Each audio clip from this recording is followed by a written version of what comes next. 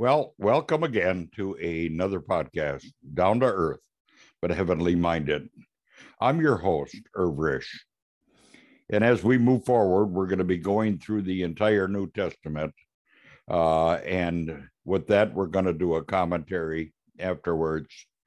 And with that said, let us just move on to our next section. And thank you for joining me.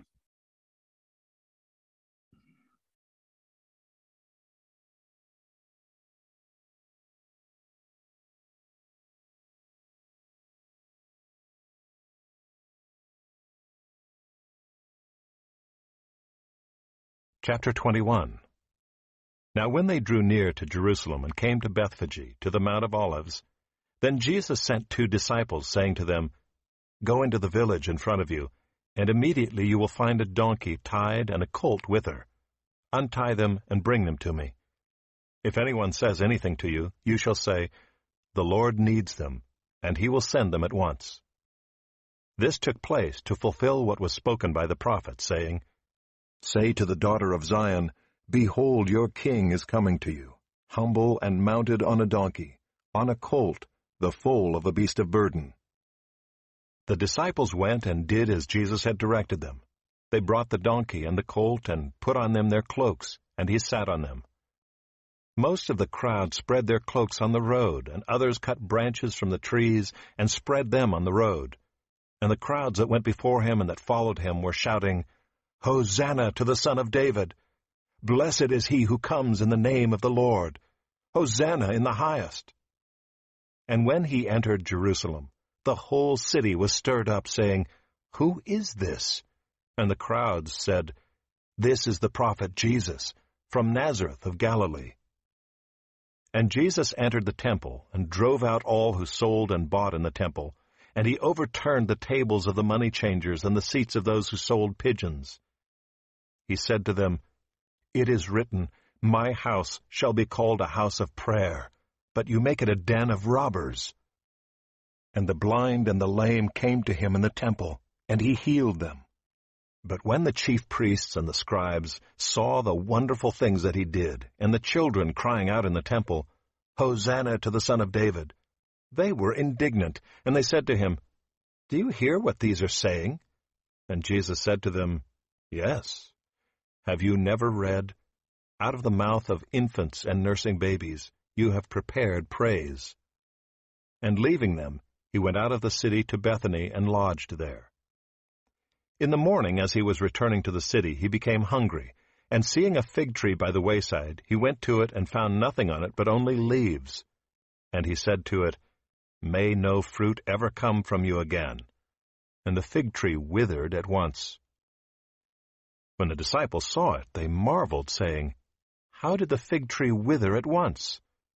And Jesus answered them, Truly I say to you, if you have faith and do not doubt, you will not only do what has been done to the fig tree, but even if you say to this mountain, Be taken up and thrown into the sea, it will happen. And whatever you ask in prayer, you will receive if you have faith. And when he entered the temple, the chief priests and the elders of the people came up to him as he was teaching and said, By what authority are you doing these things, and who gave you this authority? Jesus answered them, I also will ask you one question, and if you tell me the answer, then I also will tell you by what authority I do these things. The baptism of John, from where did it come? From heaven or from man? And they discussed it among themselves, saying, If we say, From heaven, he will say to us, Why then did you not believe him? But if we say, From man, we are afraid of the crowd, for they all hold that John was a prophet. So they answered Jesus, We do not know. And he said to them, Neither will I tell you by what authority I do these things. What do you think? A man had 2 sons, and he went to the first and said, Son, go and work in the vineyard today. And he answered, I will not. But afterward he changed his mind and went. And he went to the other son and said the same. And he answered, I go, sir, but did not go. Which of the 2 did the will of his father? They said, The first. Jesus said to them, "Truly I say to you, the tax collectors and the prostitutes go into the kingdom of God before you. For John came to you in the way of righteousness, and you did not believe him. But the tax collectors and the prostitutes believed him. And even when you saw it, you did not afterward change your minds and believe him." Hear another parable. There was a master of a house who planted a vineyard and put a fence around it and dug a winepress in it and built a tower and leased it to tenants and went into another country. When the season for fruit drew near, he sent his servants to the tenants to get his fruit. And the tenants took his servants and beat one, killed another, and stoned another. Again he sent other servants, more than the first, and they did the same to them. Finally he sent his son to them, saying, "They will respect my son." But when the tenants saw the son, they said to themselves, "This is the heir. Come, let us kill him and have his inheritance." And they took him and threw him out of the vineyard and killed him. When therefore the owner of the vineyard comes, what will he do to those tenants?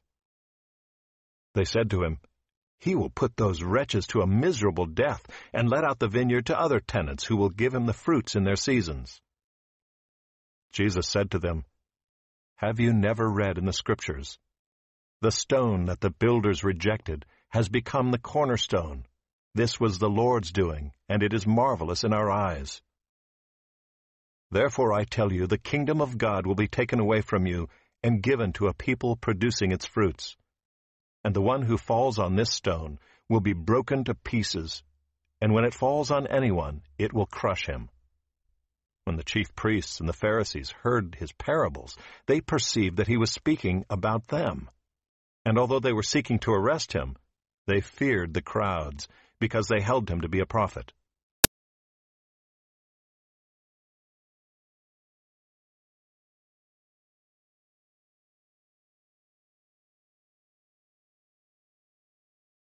Matthew chapter 21. 12 were presentation and rejection of the king, chaps. 21 to 23. At the triumphal entry, 21:1-11. 21:1-3 On the way up from Jericho, Jesus came to the east side of the Mount of Olives where Bethany and Bethphage were located. From there the road skirted the south end of Olivet, dipped into the valley of Jehoshaphat, crossed the brook Kidron and climbed up to Jerusalem. He sent 2 disciples to Bethany with the foreknowledge that they would find a tethered donkey and a colt with her. They were to untie the animals and bring them to Jesus. If challenged, they were to explain that the Lord needed the beasts. Then the owner would consent. Perhaps the owner knew Jesus and had previously offered to help him. Or this incident may demonstrate the omniscience and supreme authority of the Lord.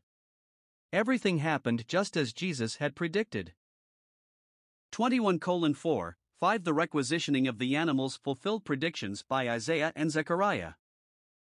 Tell the daughter of Zion, "Behold, your king is coming to you, lowly, and sitting on a donkey, a colt, the foal of a donkey."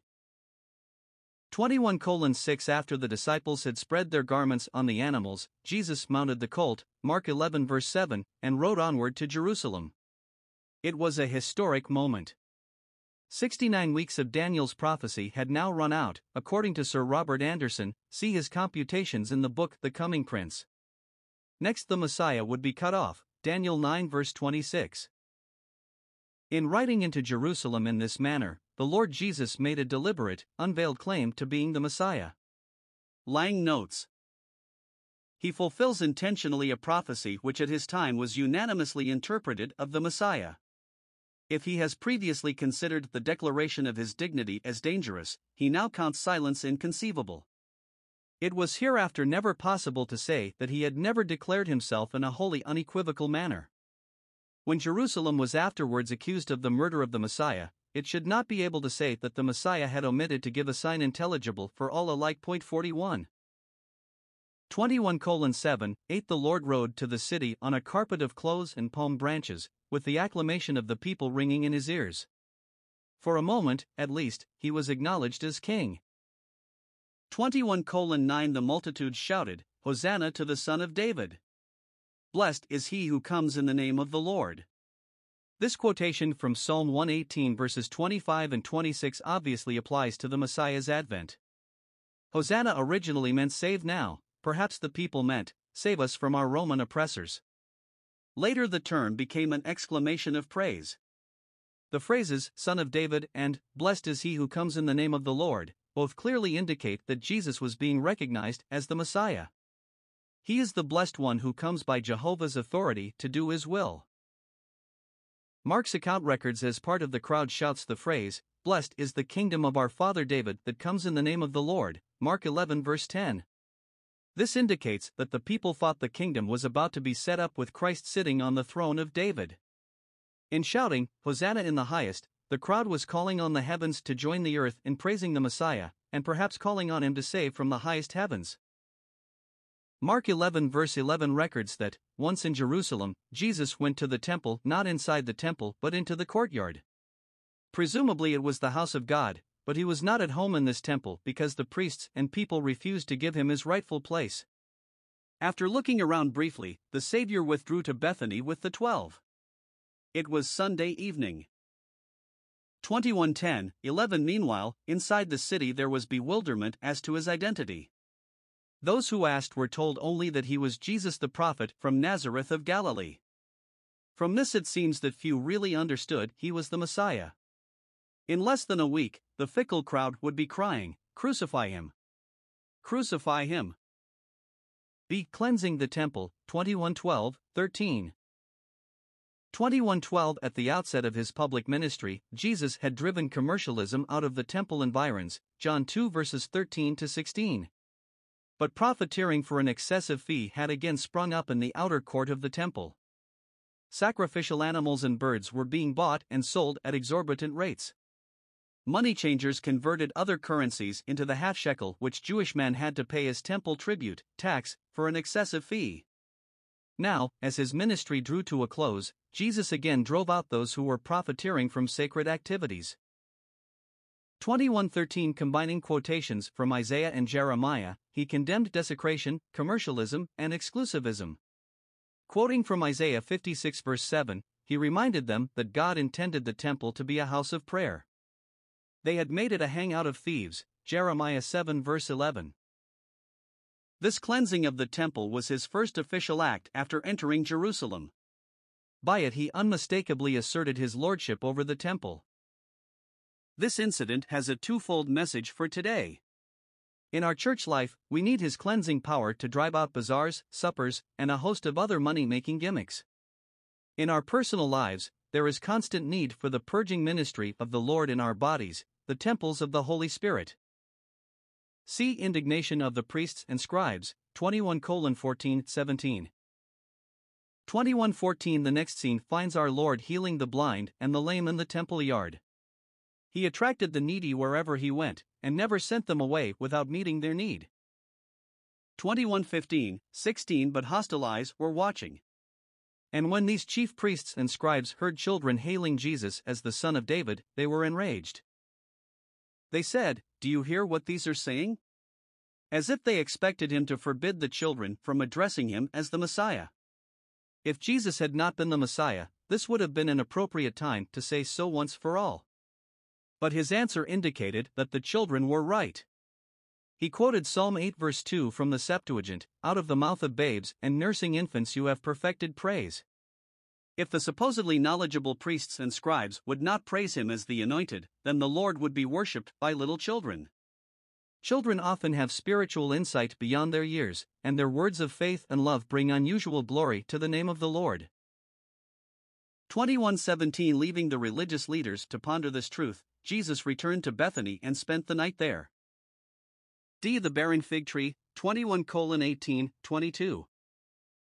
21:18-19 Returning to Jerusalem in the morning, the Lord came to a fig tree, hoping to find fruit on it to satisfy his hunger. Finding nothing on it but leaves, he said, "Let no fruit grow on you ever again." Immediately the fig tree withered away. In Mark's account, 11:12-14, the comment is made that it was not the season for figs. Therefore, his condemning the tree because it had no fruit would seem to picture the Savior as unreasonable and petulant. Knowing this cannot be true, how is this difficulty explained? Fig trees in Bible lands produced an early, edible fruit before the leaves appeared. This was a harbinger of the regular crop. If no early figs appeared, as in the case of this fig tree, it indicated that there would be no regular figs later on. This is the only miracle in which Christ cursed rather than blessed, destroyed rather than restored life. This has been raised as a difficulty. Such criticism betrays an ignorance of the person of Christ. He is God, the sovereign of the universe. Some of his dealings are mysterious to us, but we must begin with the premise that they are always right. In this case, the Lord knew that the fig tree would never bear figs, and he acted as a farmer would in removing a barren tree from his orchard. Even those who criticize our Lord for cursing the fig tree admit it was a symbolic action. This incident is the Savior's interpretation of the tumultuous welcome he had just received in Jerusalem. Like the vine and the olive tree, the fig tree represents the nation of Israel. When Jesus came to the nation, there were leaves, which speak of profession, but no fruit for God. Jesus was hungry for fruit from the nation. Because there was no early fruit, he knew there would be no later fruit from that unbelieving people, and so he cursed the fig tree. This prepictured the judgment which would fall on the nation in AD 70. We must remember that while unbelieving Israel will be fruitless forever, a remnant of the nation will return to the Messiah after the rapture. They will bring forth fruit for him during the tribulation and during his millennial reign. Although the primary interpretation of this passage relates to the nation of Israel, it has application to people of all ages who combine high talk and low walk. 21:20 and 22 When the disciples expressed amazement at the sudden withering of the tree, the Lord told them that they could do greater miracles than this if they had faith. For instance, they could say to a mountain, "Be removed and be cast into the sea," and it would happen. And whatever things you ask in prayer, believing, you will receive. Again, we must explain that these seemingly unqualified promises concerning prayer must be understood in light of all that the Bible teaches on the subject. Verse 22 does not mean that any Christian can ask anything he wants and expect to get it.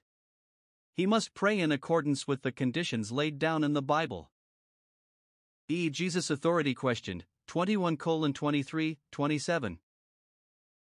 21:23 When Jesus came into the court outside the temple proper, the chief priests and the elders interrupted his teaching to ask who gave him the authority to teach, to perform miracles, and to cleanse the temple. They hoped to trap him, no matter how he answered. If he claimed to have authority in himself as the Son of God, they would accuse him of blasphemy. If he claimed authority from men, they would discredit him. If he claimed authority from God, they would challenge him. They considered themselves the guardians of the faith, professionals who by formal training and human appointment were authorized to direct the religious life of the people. Jesus had no formal schooling and certainly no credentials from Israel's rulers. Their challenge reflected the age-old resentment felt by professional religionists against men with the power of divine anointing.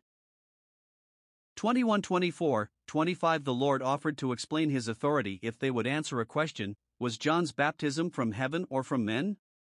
John's baptism should be understood as meaning John's ministry. Therefore the question was, who authorized John to carry on his ministry?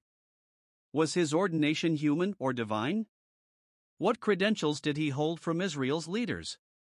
The answer was obvious: John was a man sent from God. His power came from divine endowment, not from human endorsement.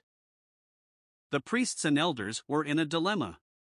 If they admitted that John was sent by God, they were trapped. John had pointed men to Jesus as the Messiah. If John's authority was divine, why hadn't they repented and believed on Christ?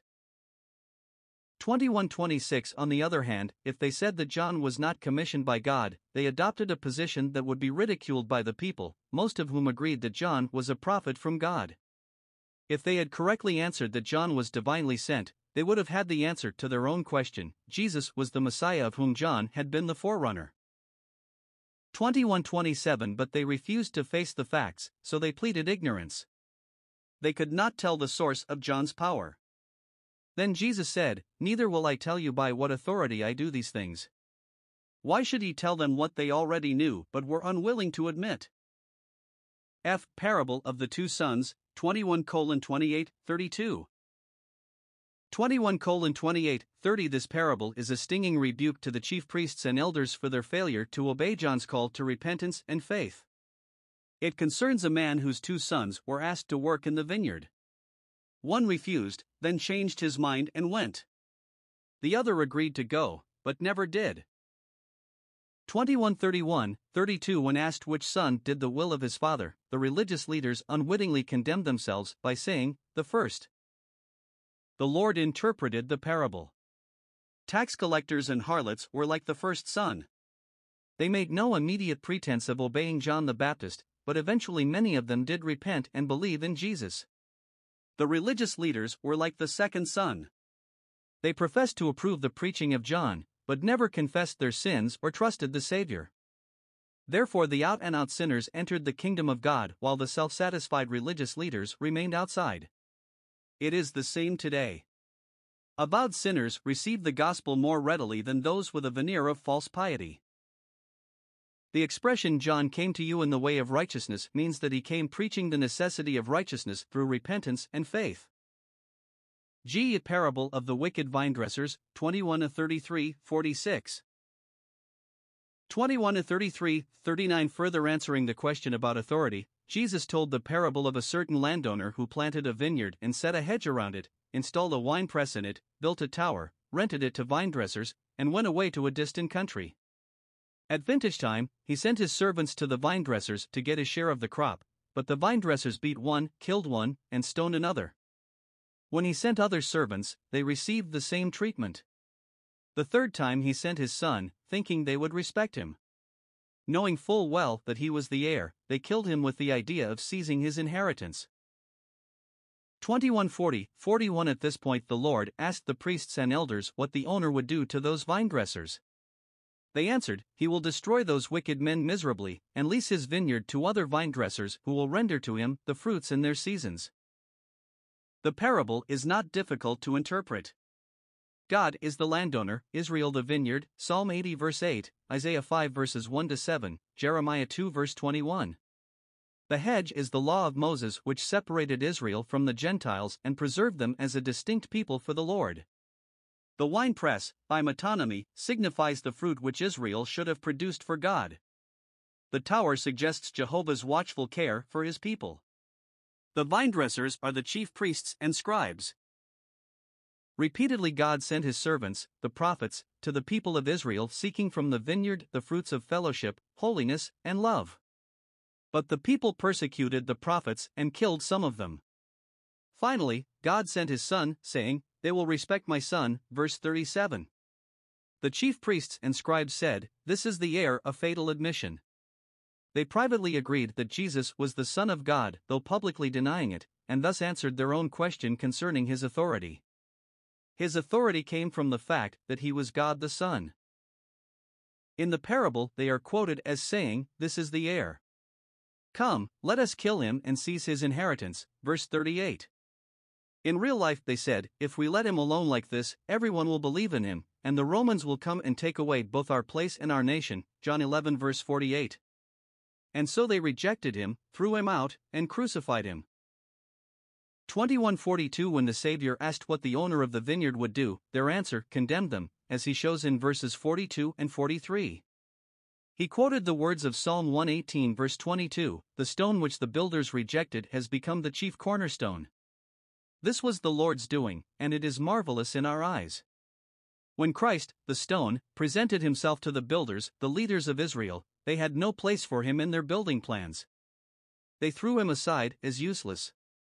But following his death, he was raised from the dead and given the place of preeminence by God. He has been made the topmost stone in God's building. God also has highly exalted him and given him the name which is above every name. Philippians 2:9. 21:43. Jesus then bluntly announced that the kingdom of God would be taken from Israel and given to a nation bearing the fruits of it. And so it happened. Israel has been set aside as God's chosen people and has been judicially blinded.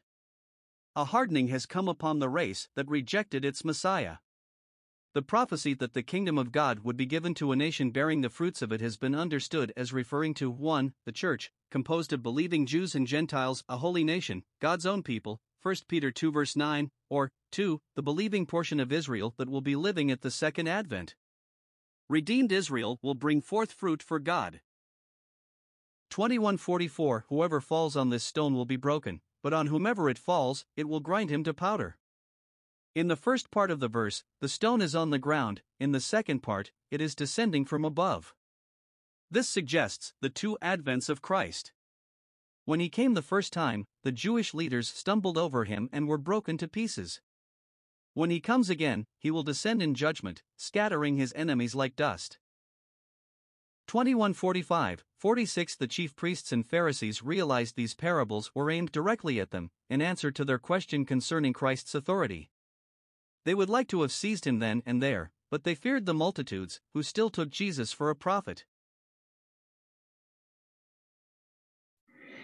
Well, this ends another one of our podcasts. And until next time, just remember, God is out here. And you can find out all about him in your Bibles. All you have to do is pick it up and read it. I have mine right here. And God is in this Bible. So please read it. With that said, bye for now. Till next time.